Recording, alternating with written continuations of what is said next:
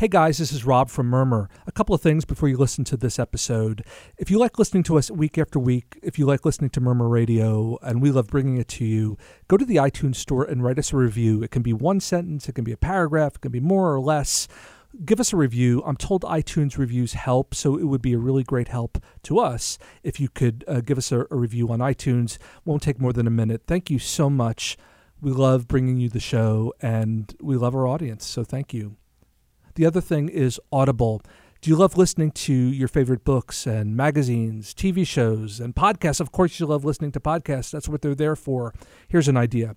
freeaudibletrial.com/murmur. You can get a free month of Audible just for listening to Murmur. Again, freeaudibletrial.com/murmur. Get a free month because you like the show. You're going to want to keep subscribing. It's a really great service. I listen to it all the time. I like to take long drives with the dog. Listening to Audible is one of my favorite things to do. He likes it too. I don't know how. I just know that's the way it is. freeaudibletrial.com/murmur. Thank you so much. And now quiet on the set. Quiet on the set. Okay, everybody, quiet on the set. Scene 1, take 10, marker.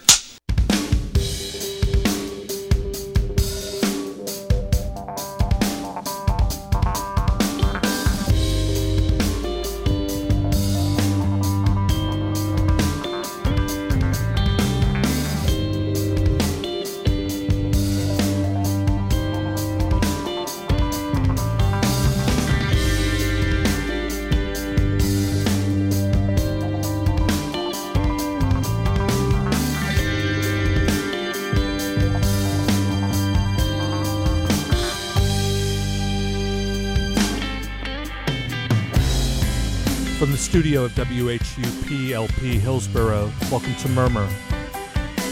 My name is Robert Milazzo, and over the next hour together, we'll explore where culture meets craft. Today on Murmur, tools of the tirade, writer, comedian, social media anarchist, Joe Mande is with us. Welcome.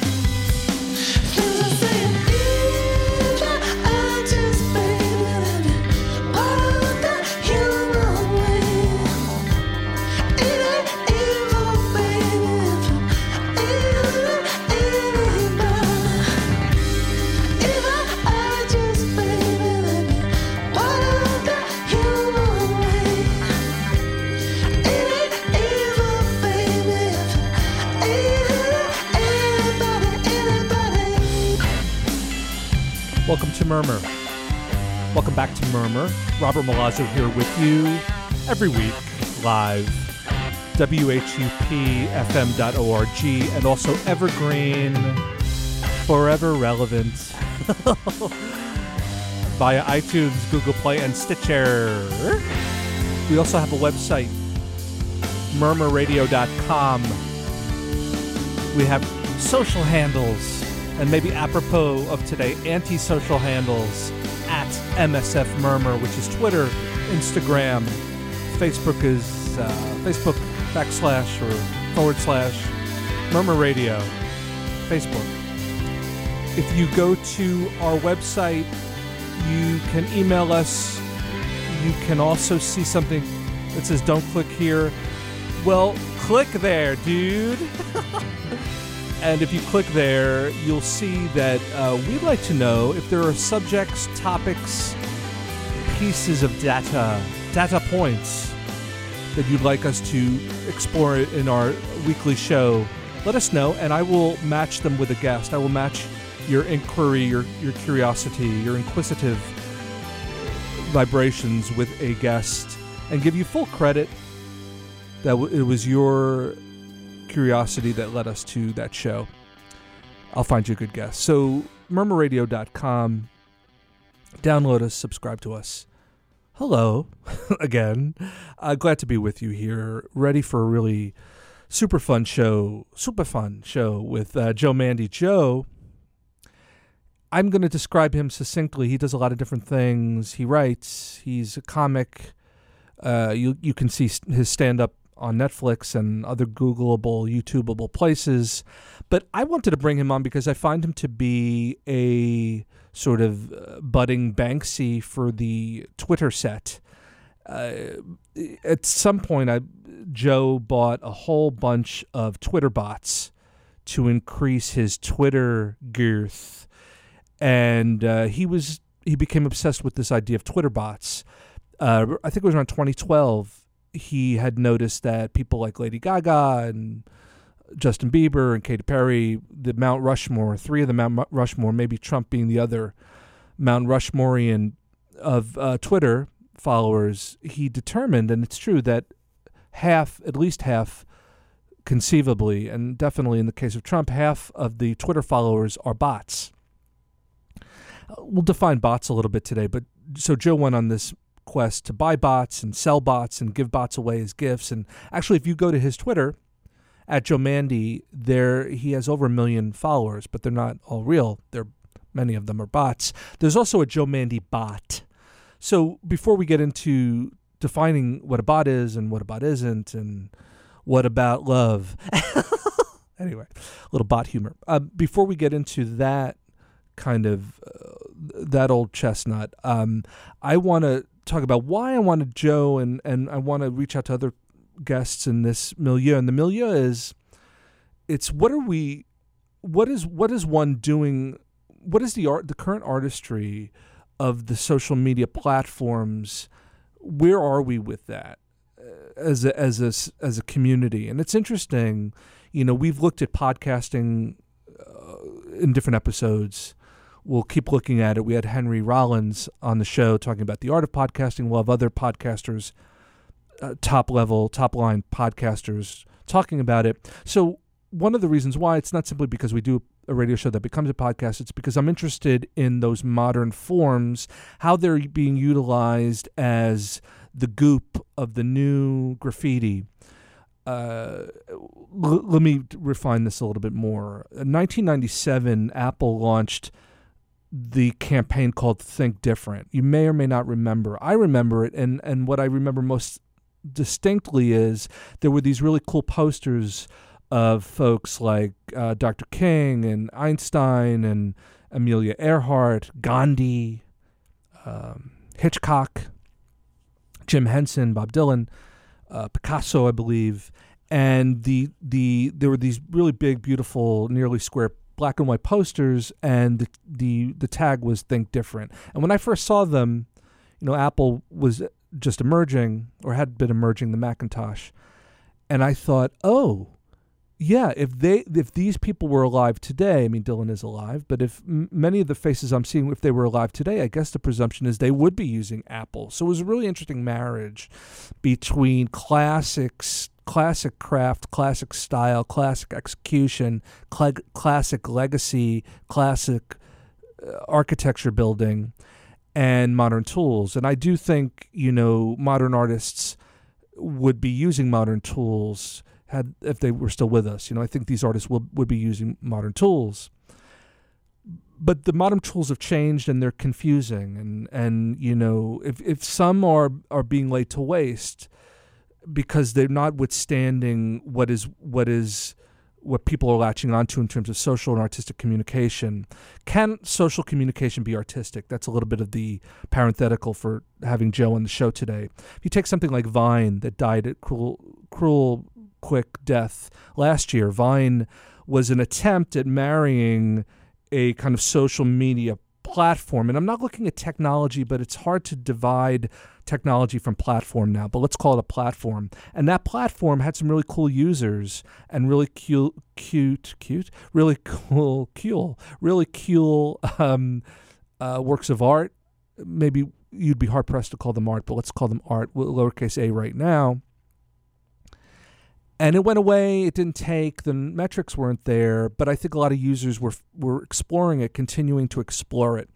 Now, I'm not talking. Today's show is not about how to make a movie with a GoPro, and it's not about the rise of movies on iPhones. We can go through that in another show. I wanted more to talk about flat technological and social innovation spaces, and can we use them as artistic canvases? I think Joe is someone who's doing that. Twitter and Instagram, I want a few thoughts before we bring in Joe. Instagram, I don't know that I follow, nor I think there are promises of Instagram artistry. The Instagram artistry I'm finding a lot of times are with the comic book creators. We have a lot of comic book creators on the show, and I think you can find Instagram artistry within their Instagram follows, because you can literally time lapse the process of how you make something, or time lapse, or show the learning and the evolution of a work of art or a drawing. So I think Instagram is finding an artistic statement, or its artistic statement, its artistic qualities, worth, charisma is evolving. It's inevitably flat right now. It's inevitably used for still photography, effectively or not. I don't think it's as effective. I don't think when photographers put beautiful photos on their Instagram, it's as captivating as a comic book showing me how they're penciling something or inking something. Twitter so that's Instagram. Twitter is a beast of a whole other nature. And I find there's some interesting, I guess, what I would call Twitter artists. And I'm not talking about celebrities who know how to use the medium and can communicate effectively, because what we want to talk to Joe about today is, being able to tweet, that is a kind of form of comedy, maybe kind of form of journalism, kind of form of art. We'll keep looking at that as the weeks go on. But I'm interested in the nebula, because I think there's a dangerous nebulous side to the authorship of tweets as art.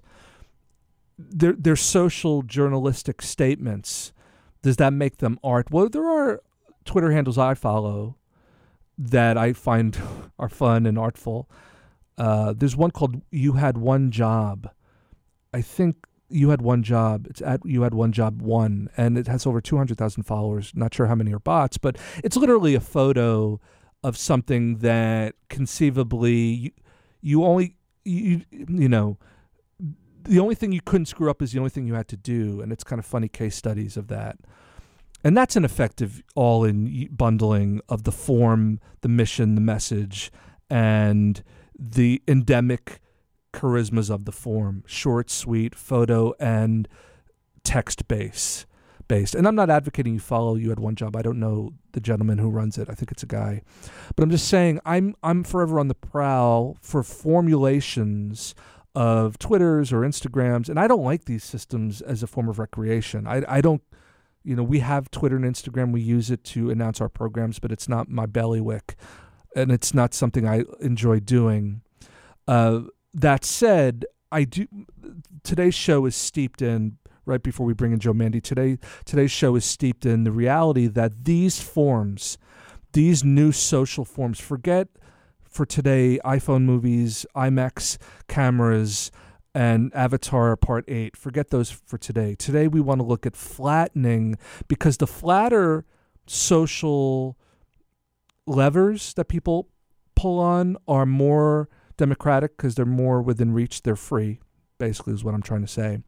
And they also blur because they're also spaces that invite editorial response feedback. And a lot of artists create remarkably because they don't want, or they create and they reject feedback. So these social artists, and will these social artists stand the test of time? How long will Twitter last? That's kind of an interesting question. Joe Mande tried to bomb the system, but I don't think it's bombed the system like take it down. Joe tried to explore the realities of the eternally gray/black spaces of Twitter and found some interesting realities. We want to talk to him about that. Some of the things I want to talk to him of, things of a social and antisocial nature, my favorite topics in tandem. Joe Mande on Murmur soon. Now this. Andy, are you okay? Yeah. Sure, I'm fine. Good. Well, I had a really nice time. Yeah? Me too. Of course, I've always had a really nice time with you. Same here. But... Yeah. You understand? Uh-huh. Well, The food here was excellent. I'm gonna recommend it to my sisters. How many stars did it get? 3.5. Oh.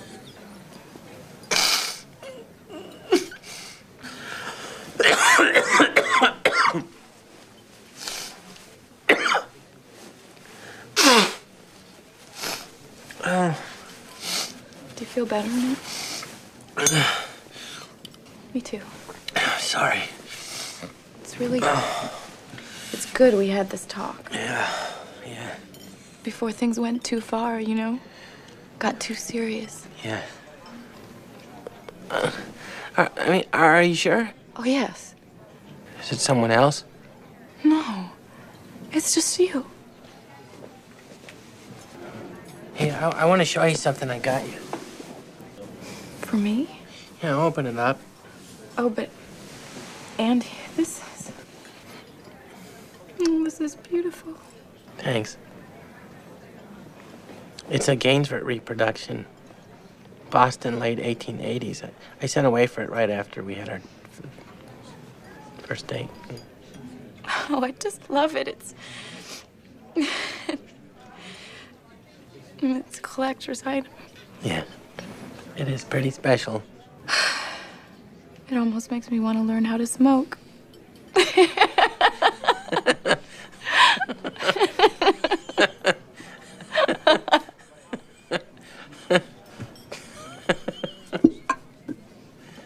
Hey, look at the back. Ooh. It's a 40-carat, gold-plated, inlaid base. Oh, Andy, I just love it. This really means something to me. I'll always treasure it as a token. No, you won't. Because this is for the girl who loves me. The girl who cares about me for who I am. Not what I look like. I just wanted you to know what you'd be missing. You think I don't appreciate art? You think I don't understand fashion? You think I'm not hip? You think I'm pathetic? A nerd? A lard-ass fatso? You think I'm shit? Well, you're wrong. 'Cause I'm champagne. And you're shit. Until the day you die. You, not me, will always be shit.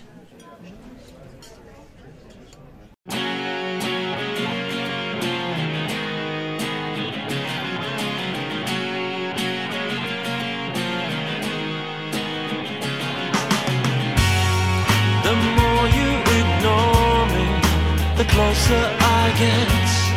You're wasting your time. The more you ignore me, the closer I get. You're wasting your time.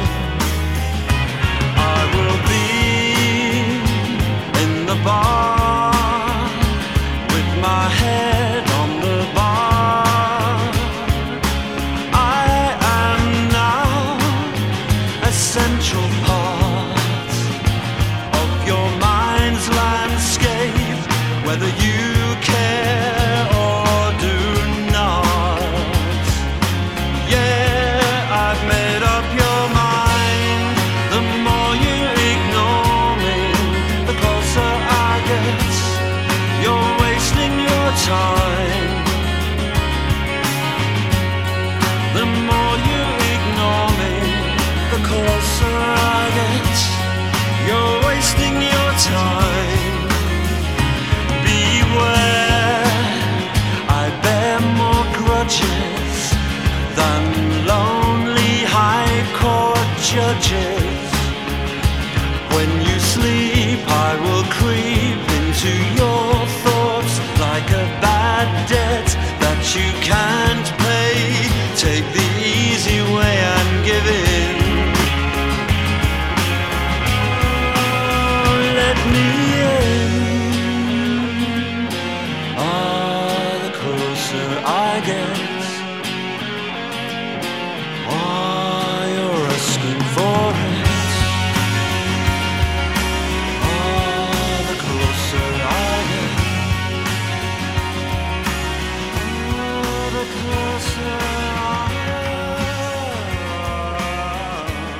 So 1992, I was watching Batman Returns, and in the last act of that slightly awful, strange film, Batman, the way he defeats Penguin is he jams the Penguin's radar. He doesn't literally leave the Batcave. There's no fight with the Penguin. And that was weird and disappointing. Flash forward to 1999, watching The Insider, that really cool Michael Mann movie.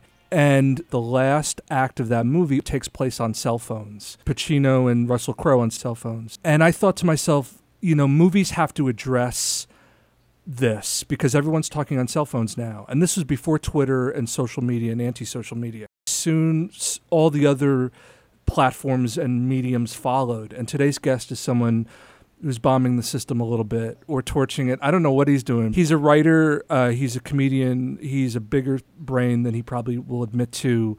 His new Netflix special is really kick-ass, but all the things he does tend to kick a little ass. But I want to talk to him more about being an intern for Maury Povich. Please welcome to Murmur, Joe Mande. Hello? Hey, Joe. Thanks for doing this, man. Hey, no, my pleasure. How's it going? Thanks for getting up early. I hope I'm not getting you up too early. No, you're good. My dog wakes me up at like 6 a.m. now, so I'm up. You know, it was a little tongue-in-cheek, but I really do remember seeing The Insider and Batman Returns and thinking, you know, movies are going to have now all these cell phone conversations and scenes. Yeah. Do you think it's important for us to kind of reconcile social media in terms of like creation? I mean, you're an artist. I know you probably won't cop to that, but do you think it's important to reconcile our reality in terms of what we're creating now?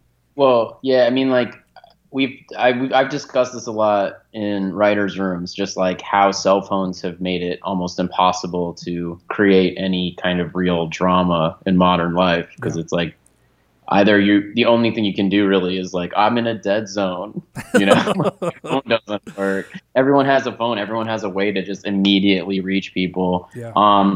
Although I mean, I've seen some good, I think, what is it? Homeland? Is it Homeland? Yeah, or? It could have been. I think they do probably a lot of like. They show people texting, and the text comes up on the screen, and I think that's them. Maybe it's House of Cards. I don't watch those shows. Really. I don't either. That's why I'm trying to follow your lead here, man. Showing what people are texting on the screen in like a creative way, just so you get that information. But it's hard. It's difficult. It's like we're in a new world where everyone is like interconnected through a thing in their pockets. Yeah, you know, the dead zone I know is the David Cronenberg movie, which is, you know, with Christopher Walken. I'm not trying to sound like that guy. I'm just saying that, you know, I remember seeing, especially The Insider, and it's like 2/3 of that movie, not to go back to that, but 2/3 of the movie are really interesting and typical Michael Mann and, you know, big dick acting and all this kind of thing. And like the last half hour, it's Pacino in the middle of the goddamn Caribbean on a cell phone, solving this thing, you know? Yeah, yeah. When you wrote this piece for The New Yorker, which I thought was really cool, How I Learned to Game Twitter, what was the chicken or the egg there? Did they approach you? Did you want to tell the story of that? Because it's a really interesting story, but I located it around when you wrote that piece. Did The New Yorker come to you, or did you sort of throw it out? They did. They reached out because it was like a technology issue, I believe, and so they sort of just asked if I wanted to write something about Twitter, and I sort of wrote a long rambling thing just about all my various opinions on Twitter, and then they have very smart editors who kind of helped me hone it down to just this kind of one story about me buying bots and then complaining to someone sitting next to me who turned out to be the CEO of Twitter. I know the answer is yes, but was that 90% plus 90% true or minus 90% true? Because it's an amazing story. It's an no, that's all true. Yeah, it's awesome. And I don't mean it like to be a douchebag. I'm just saying it's such a great story. It was such a great moment in history that I was like, can't be true, but it's really cool. It really happened. I was doing shows with Aziz Ansari in San Francisco, and we went out to dinner with a large group of people, most of whom were strangers to us, or at least to me. And you were in San Francisco at the time? Was this? Yeah, we were. San Francisco, and yeah, you know, I drank a little too much wine, and I got set up by my friends who I think knew who was sitting next to me, and I was kind of in the midst of a downward spiral, buying all these bots. It kind of took over my life for a moment. So yeah, Jack Dorsey had a very funny reaction to it. It was a very strange meal. And so Jack Dorsey was next to you, and did he proffer an invite to sort of come into his office? Did you take him up? Did you have any subsequent conversations with Jack Dorsey about like? I actually have bumped into him a couple times, and he's been nothing but a cool, mellow, thoughtful guy. Yeah. I will say. Yeah. All this social media gush. You're tweeting and other stuff. You did blogs when blogs were kind of cool to do. And, you know, you a book came out of the blog, and, you know, you do Instagram and all this stuff. Do you love it or hate it? All? It's interesting. I had a conversation about this yesterday, and then the person I was talking to compared it to smoking cigarettes. And I think that's actually like pretty accurate. Yeah. You know, I've never smoked cigarettes, but I get the addiction. Like, yeah. It does trigger certain like pleasure centers in my brain, but I know it's like a toxic thing that's killing me. Well, you know what, Joe? It's killing us. Yeah, it really is. I mean, it truly is. Yeah. And like, we're all sort of like, you know, we have a mentally ill president who uses this website to control the narrative and make everyone who uses it go completely insane and hang on his every word, you know? Yeah, yeah. You're talking about Nixon, right? Yeah. Okay. Sorry, I that's who I'm thinking. You're thinking of. I got Barack Hussein Obama. But you know what's interesting? There's a form of addiction called process addiction, which is literally an addiction to a process. Once you throw a successful line out on Twitter, it's also about the next one. You get addicted to the lows, it's like a gambler.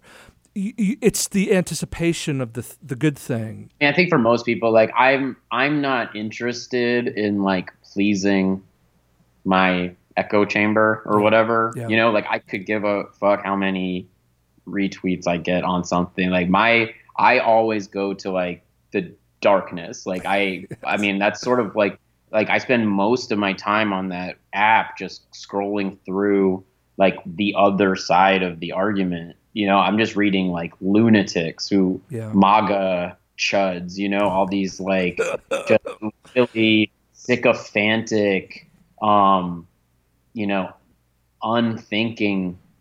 It's this group of people who are just like so devoted to this clearly unstable man as their president, you know, and so I do that. And then, you know, obviously like just like the meaninglessness of like pit bulls selfies and stuff. Like, I mean, I spend most of my time just kind of jumping into that dirty pond, you know? But you do one thing that everyone on Twitter should do, which is follow Joel Embiid. I mean, this man is a Twitter maestro. Oh, he's the best. He's an artist. And, you know, you follow a lot of NBA guys, which I think is really cool. There's, you know, I have this theory, you know, we always talk about like rock stars want to be actors and actors want to be rock stars. I think NBA players want to be comedians. You know, I don't know if comedians want to be NBA players, but I do think NBA players would trade it all to be like comics. But Joel, sorry. Embiid's hilarious. Blake Griffin is in my comedy special. He's my favorite part of the whole thing. That like interaction is so funny to me. Yeah, he's really cool. Yeah, there's a lot of. I think you might be right, and I would certainly, if I could, I would give up everything I own to be able to dunk a basketball. I don't even the NBA. I just want to be able to dunk a basketball. Didn't you win a 3-point shooting contest in a Jewish summer camp one summer? It was a JCC basketball camp thing. Yeah, I did. That's impressive. No. I got a good jump shot. Sweet, man. I was speaking to Joe Bandy. I don't know if you were following like the Dwayne Wade, LeBron James banana boat thing. Of course. Yeah. That was a kind of work of art as well. You know, 2015, those guys go on a banana boat, and literally Dwayne Wade tweets, or I think he was tweeting, not Instagramming, the most beautiful, like literally emoji, banana emoji boat. You know, this is like, that made me crack up for like a day, dude. It was out. I mean, I don't know if you remember this. That actually happened the same day.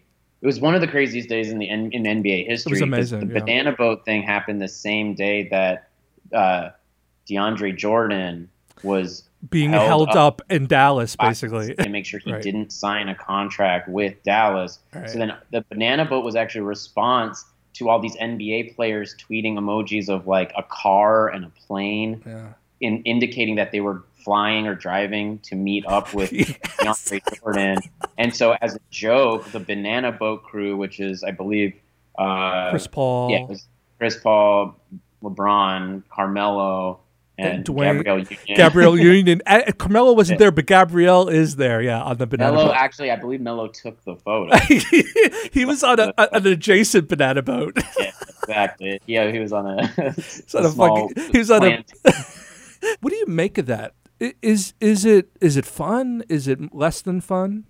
Is all the NBA is like maybe the only like pure source of joy I have in my life. Like I derive and like I think when you're talking about like the highs and lows of Twitter, like one of the only reasons I don't think I can like break my habit is like I'm addicted to like instant NBA news. Yeah. Like for whatever reason I need that. Like I need those Woj bombs. I need to know like who gets traded in a microsecond after the transaction occurs. Like, I need it. And so like, yeah, I mean, it's this thing that I know is just like keeping me up at night and tearing my brain in half. But like, I like knowing when D'Angelo Russell gets traded to the Nets or whatever. Well, when you compare it to NFL news is like a saga with characters. NBA news is like a telegraph. You know, banana boat, stop. Send rings, stop. You know, Mark Cuban out my window, stop. You know, and there's something. The NFL is almost like I like Game of Thrones, and I don't really like football, but like it's kind of like Game of Thrones. Like there's too many characters. Like I don't know I know who Tom Brady is. Tom Brady's like Tyrion, but then like I don't know anyone. I can't keep up. Yeah. The NBA, like I can. There's only a couple hundred people in the whole league, so I find the NBA very entertaining. Like I like when the official account for the Trailblazers will get into a fight with the official account of what is some other team, whatever, and it's like it's all like the right tone and kind of lighthearted, and it's like again, I'm clear. Like I put a lot of stock emotionally in the NBA. Speaking with Joe Mande, I do want to talk a little bit about comics in Twitter. There's a kind of mixed blessing in a way for comedians. You said something really interesting in the New Yorker piece. When you initially, I think it was 2009, I think your friend mentioned, well, there's somebody maybe writing jokes in your name, et cetera, et cetera. You know, but I was thinking of folks like, you know, Patton Oswalt or David Cross. And, you know, David was on Twitter, then off Twitter, and now is back on Twitter. These guys go hard. I mean, Patton goes hardcore in terms of activity on Twitter. Yeah. I want to look at something different with you. You know, Albert Brooks is on Twitter. And what's interesting about Albert Brooks, whether or not you're a fan of Albert Brooks, we wouldn't hear from Albert Brooks a lot if it weren't for Twitter. Yeah, that's true. And that's not an insult, but it is a kind of referendum on something. So how do you make this balance with, let's locate it a comedian specifically, using Twitter? What is the upside of it in a weird way? You know, I mean, I think you're doing something much more interesting in terms of like sociology, et cetera. But what is the upside for a comedian to be on Twitter? Well, first of all, let me just say Broadcast News is like my favorite movie. So, oh, that's awesome, dude. I love Albert Brooks. Yeah, he kicks ass. I think, you know, I think when Twitter's become sort of weirdly like militarized in a really kind of scary way, but like when it was first sort of created and as it was growing, it was like a kind of just this fun area to receive news. It was like for journalists to post news while it was happening, and then comedians to like react and riff on the news that was being posted, right? Right. And now what's happened is like, and I don't think it's a bad thing, but like what Twitter has proven is that literally anyone from anywhere can be a monologue joke writer for a late night TV show. Yeah. Like everyone kind of like gets to the same wordplay joke, or like so it sort of like cheapened that form of humor, at least to me. Yeah. So I don't know. It's kind of difficult. Like some people are very good at it. Some people who are like the best stand-up comedians in the world like suck at Twitter, which is fine. It's not like a one-for-one thing. Like it's not the same skill set at all. Well, I think that's important that you isolate it like that, because most people won't, in a sense. It's like a girl I used to date asked me, do you think I'm a good writer? I said, I've never read anything you've written. She said, well, I write you all those emails. I was like, well, is that, you know what I'm saying? So yeah, it's totally, that's fair. And then some of the people who are like the funniest on Twitter, you meet them in real life and they're like, they're impossible to talk to, so I don't know. It's a very kind of specific talent. I've had a couple tweets like do well, but that's perfectly stated. I mean? Yeah, I do. Yeah, whatever that means, but that doesn't really. Yeah, and for some people that's what they do, and they have this they have a lot of followers who follow them for their tweets, and there's a lot of pressure there. But Twitter, I can't believe how much I talk about Twitter. It's cool. I wanted to get it from. No, I'm sorry. Go on. End tomorrow, and I would be really. Why not get off it? And I don't mean that judgmentally. Why not make the statement to go off it? Versus staying on it and making a statement. What are those different values for you, I guess? I mean, I've gone it's like smoking, like that guy said. I've gone a couple weeks without it, and it was fine, and I didn't really miss it. And then once I opened the app again, I was just back in. Yeah. And right now, it's kind of well, I gotta promote my special, but well, it's not out of the realm of possibility that I would get off of it if things felt more toxic than they already are. What if there was a patch, like a Nicoderm patch, a Twitter derm patch, that would just give you mild support from strangers? You would just you could lick it. I mean, you could lick it and get that same feeling. But it's something interesting. Speaking with Joe Mande, and Joe, this is going to come back to haunt you now that I have your Skype handle. Sometimes when I have a guest on my show, and look, I'm a small show, and I'll ask a guest could you tweet about your appearance? And honestly, and this is not to put you in a compromising moment, it helps our show. I mean, it helps me. I despise it, but it helps me. But I will say this, sometimes asking a guest to tweet about an appearance, agnostically, without any subjectivity, just literally retweeting it, is like asking them to effing give me both of their kidneys. And, cut to you saying, go screw yourself, don't ask me to do this. But, I guess what I'm saying, what is the opposite of that? There are some people who will tweet a picture of a shoelace, but won't tweet something that may be helpful, let's say. Is that overstating it? Because do your publicists say, Joe, don't tweet without asking us first? I mean, what is the contract there? No, I'm really impulsive on Twitter because I don't take it. People lose their jobs over tweets and stuff, and I certainly probably could have for some of the stuff I write. I mean, I've been told that by my boss. You lost a sponsorship you never had. I did. That is true. You're the only guy to get fired from a job that you never had. But anyway, really true. It was a rough time. Sorry, ma'am. I'm bringing back all the pain points. Sorry, dude. No. But again, you're losing your job. Yeah. So but when you say your boss, are you talking about a network person? Are you talking about a showrunner? Yeah. Someone a couple people at NBC have joked about it because I wrote a joke about Barron Trump, a pretty innocuous joke in my opinion, and but it checked all the boxes.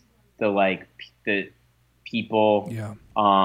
I was referring to earlier, what they need for like phony moral outrage, right? So then they were like reaching out to NBC demanding that I get fired, like that poor woman at SNL. It was like the same day. But like I have a sort of Trumpian tactic for that kind of stuff, which is I won't apologize. Like if someone tells me like NBC should fire me, I'll be like, oh, you should suck my dick. You know, I just when they go low, I go way lower. You dig a hole. That's my strat. Well, just to interrupt a little bit of the Kathy Griffin of it all, what did you make of when, you know, the whole thing holding up the Trump picture? And she not only she did a kind of weird half hybrid apology, not apology thing. I couldn't tell what she did, but what did you make of it? I think she handled it badly from the jump. You should know if you're holding a dead, like a decapitated, bloody head, that you're gonna rile people. I mean, that's what I'm saying. That is worthy of outrage. And then if you're not gonna like stand by it for your whatever artistic merits you think that kind of statement deserves, like then the whole thing was an empty gesture. You know what I mean? So it's like if you're gonna do this like powerful political, artistic, comedic, satirical thing, like stand by it. Don't apologize. I agree 100%. Speaking with Joe Mande, you know what's interesting? Joe Madden, the Cubs manager, said something really interesting. I don't know. I think it was during.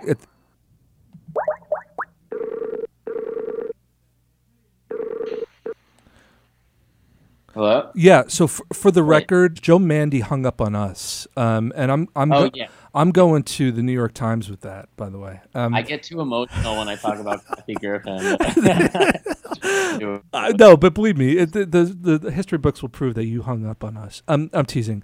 I was saying Joe Madden, the Cubs manager, at the end of I think it was at the end of last season or spring training, said something interesting. They asked him about Twitter. Madden said there should be two Twitters, a good Twitter and a bad Twitter, and you choose to join one. The one is simply going to be, you know, there's literally two systems applications. What do you think about that? Yeah. And which one would you join? You know, there's no question I'd go to dark Twitter in a second. Totally. My boss, Mike Schur, co-wrote an episode of Black Mirror this last season with Rashida Jones.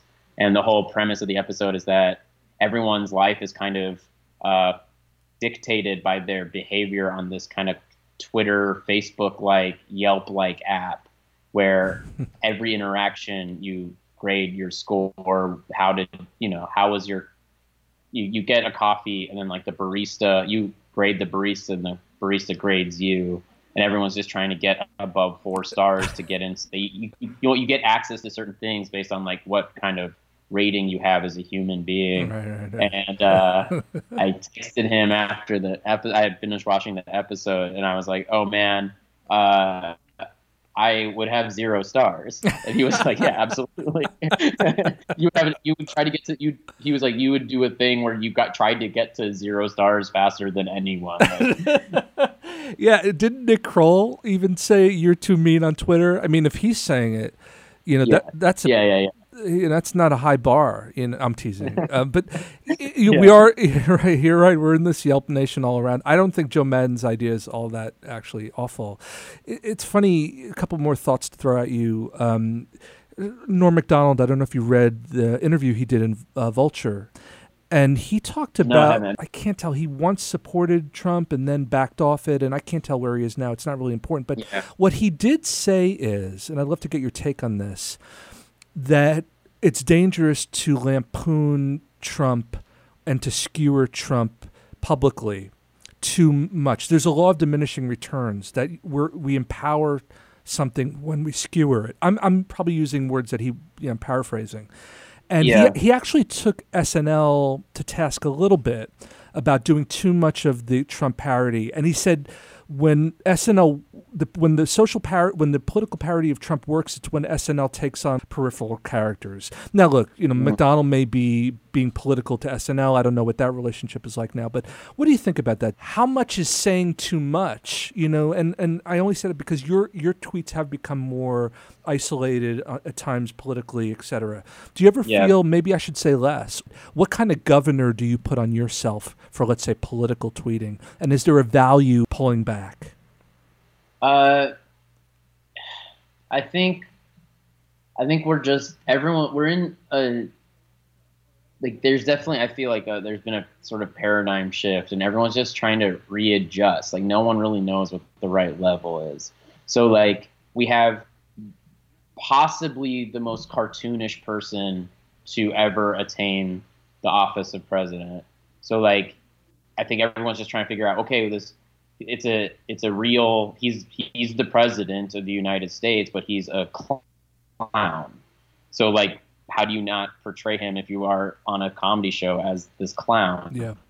It is sort of exhausting to just see Trump stuff all the time. Like, I feel like sometimes when I'm doing stand-up, at least, I owe it to the audience to not talk about Trump for 20 minutes. Because I just think people want to just think about literally anything else.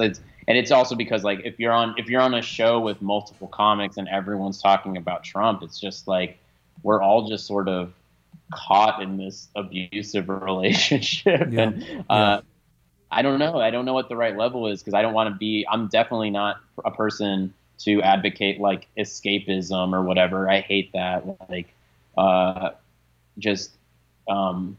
portraying the role of comedy or entertainment as pure escapism. But, like, I don't know. I think it gets on his nerves if he sees it, but you have to be at a certain level, like SNL, I suppose, where he's watching. Right. Right. But it's the problem with the narcissist, that whatever you do confirms what they think about you. Whatever you do, or at least whatever criticism, you said it gets on his nerves, but that's what he. I don't want to do this with you here, but it's like that's what it's this thing, man. It's this effed up thing, and it's funny. Before Trump was elected, I was addicted to watching Fox News, and I was addicted to watching it because I thought they were gonna. I didn't think the outcome would be the outcome, and I wanted to see how they would handle it in advance, because also I'm interested in propaganda. So I was interested, like, how are they going to propagandize this? But with someone like this as the president, see, that's America now. That is America. I'm going to say something. You tell me if you agree or not. He is America. Okay. I think he is America. I think Trump is. I think Trump is America. What do you think? Yeah, no, he's like. I remember I tweeted a few times before he got elected that, like, we deserve Trump. He's gonna win, and we deserve it. Yeah. Like, we worship. I mean, I think then that goes to, like, my sort of obsession with celebrity and also propaganda. Sort of cult-like figures as well, is that, like, we worship the wrong things, we value the wrong things, we do things that we know are self-destructive because they're fun and humorous or whatever. Like, we are very, I think, kind of short-sighted as a nation, or we have become that since the mid-century. I don't know. Like, it's there are times where I think we really do deserve this. One last chapter with you, because it touches my outsider, the history of my never being asked to the prom. comedians, and we have a lot. I have a lot of comedians on the show, and I used to work for Mike Myers 1,000 years ago, and it's a weird system to me. Give me some insight, because I have a feeling. Debunk a few things. Are you guys all on each other's like speed dial? Like if you're filming something in Williamsburg, and you need, Amy Poehler, do you just text her and say, hey, come by and shoot this scene? Like, from the outside world, it seems like you guys are having a great time, or you're always like a block away from each other. And it drives me crazy. So tell me, is that right? Like, like Tim and Eric, hey, Zach Galifianakis, come down and do the scene. Okay, how does that all work? Can you, in a couple of thoughts, tell me how the world, what am I not understanding, or what am I fantasizing that isn't the reality about the world of comedians? I think the comedy world is quite small, and there is like a camaraderie there. It's also full of incredibly petty, competitive people who like I think all comics sort of gravitate to this form because of some like glaring personality defect. It's not all the same. They're all different mental disorders, but we all sort of have our like glaring frailties, and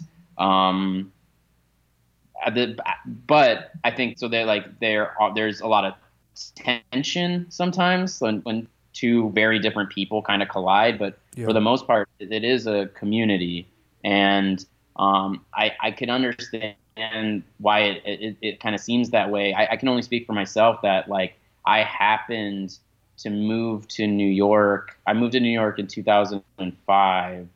And found a group of performers who were all kind of at the same level as me, and we were all sort of coming up together and performing at the same spots and socializing. So like I have a group of friends who are all, we're all at various levels of like success. But yeah, I mean, like there are certain people who I can call, say, some of the people who made cameos in my special. That was just texting people like, hey, can you do this on Saturday? And yeah, no problem. I'll be there, What about an outsider to that group? I have a lot of friends who did the whole UCB thing, and it becomes like a system. And a system in the sense of you matriculate up. Yeah. But what about welcoming other people into those systems? Is there a weird rite of passage? Again, not to sound like you're some voodoo cult, but it drives me a little crazy because it is stitched into what we're talking about before about being social. And again, I think we can now correctly put to bed this idea that all comics are happy. It's funny, the great philosopher Ray Romano, did you ever read that quote? I'm paraphrasing a little bit, but he said something along the lines of, if I had gotten one hug from my dad as a child, I would have been an accountant instead. It's really it's just, I think it kind of sums up a lot of what we're talking about. But what about bringing other people into your work and your life? I mean, do you have to be funny, or can you just be a good person who's talented? You could be honest with me. No, I mean, I have a lot of, I would say a majority of my friends are comics. It's just by what I do, but like, it's interesting, like, it's interesting going from stand-up, and there's a certain personality type that gravitates towards stand-up. And then when I started becoming a writer as well, like there's a certain kind of personality type that gravitates towards like writing and being behind the camera. And there is like it's a subtle difference, but it's real. Like a lot of comedy writers only have friends who are comedy writers, right? And right. There isn't a lot of like overlap, and so I have a lot of friends in both worlds. And because I live in LA now, it's kind of this whole city is mainly just writers and actors. That's kind of my friend group at the moment. But my friends in New York, I have friends who do all sorts of interesting stuff that has nothing to do with entertainment. But I don't know. I think I don't really know how to answer the question. I feel like it's really hard to make new friends once you're over 30 anyway. I just became friendly with, I went to a bachelor party recently and had to share a room with this guy, and then I I went home and I was talking to my wife and I was like, I think I want to be friends with him. And I was like, I feel like a child. Like I forgot how to like organically like start a friendship. Well, honestly, I would have rather talked to you about that for an hour, because that's something that actually vexes me. Pile on the paranoia of this business, pile on all this other stuff. Yeah. You know, I'd love to have you back and talk about friendship in this business, because it's actually one of the most interesting topics to me. Right. But the struggle is real. You know, it's like I want friends too, man. You know, and it's like, what's that next step? You know, what after, and especially like guys and guys, you know, it's like that episode of Seinfeld where, you know, Jerry is falling in love with Keith Hernandez, you know. Right. Yeah, that's a whole charged thing. I went out with coffee with this guy who's married, and he's like, this is what I need more of. Then I thought, well, there's one way to do it. You just got to do it. Like, you got to put the effort in, don't you? What did your wife say to you in closing? What did your wife say to you when you said, I think I want this guy to be friends? Or I want to be friends with this guy. What did she say? Yeah, she was like, "What? Didn't do it. What are you talking about? Like, why is this like a discussion?" Yeah. And then we went out to dinner that was with them, and it was great.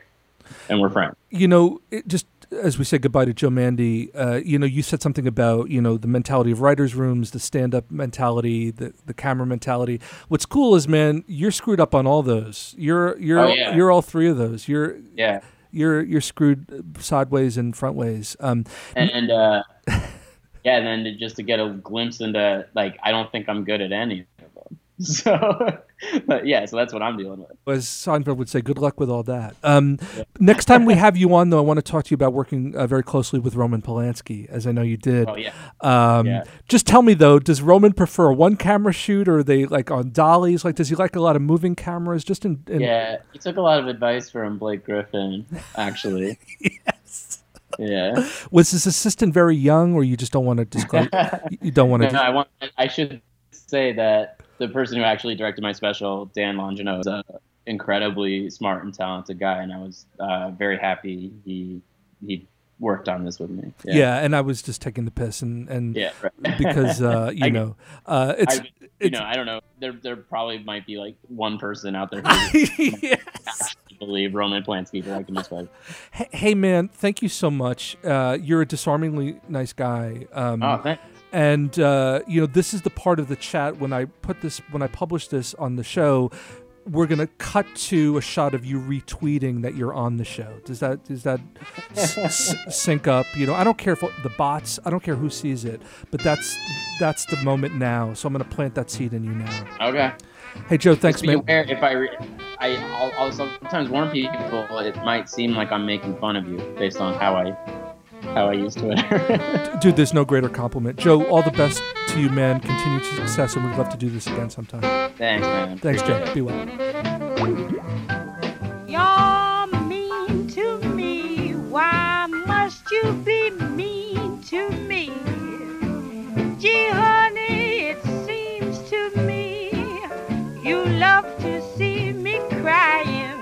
I don't know why I stay home each night when you say you'll phone. You don't, and I'm left all alone, singing the blues and sighing. You treat me coldly each day in the year. You always scold me whenever somebody is near. Dear, it must be great fun to be mean to me.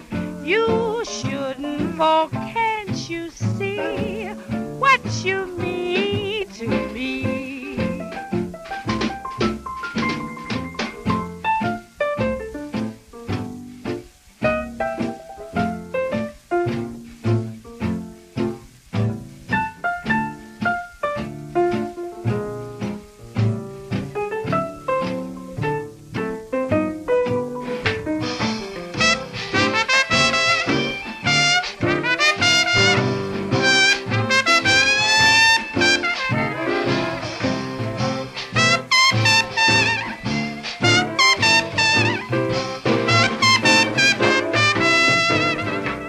Chud. What is a chud? A MAGA is Make America Great Again. A chud is a cannibalistic humanoid underground dweller. I just couldn't get that out of my head during the interview. So a MAGA chud is a Make America Great Again cannibalistic humanoid underground dweller. Also the subject of a 1984, they call it a science fiction film. I call it a documentary called Chud. So endeth the lesson. More on chuds in other episodes. Go to our website and suggest chud as a topic. Who knows? We may cover it. We want to thank Joe Mandy for being here with us today. He is a social media guru, activist, anarchist, arsonist. Murmurradio.com, at MSF Murmur, the social handles, anti-social handles. Go to our website, recommend a topic, we'll match you with a guest. Each week, WHUPFM.org, live, evergreen, ever in the know, iTunes, Google Play, Stitcher. We like you guys. See you soon.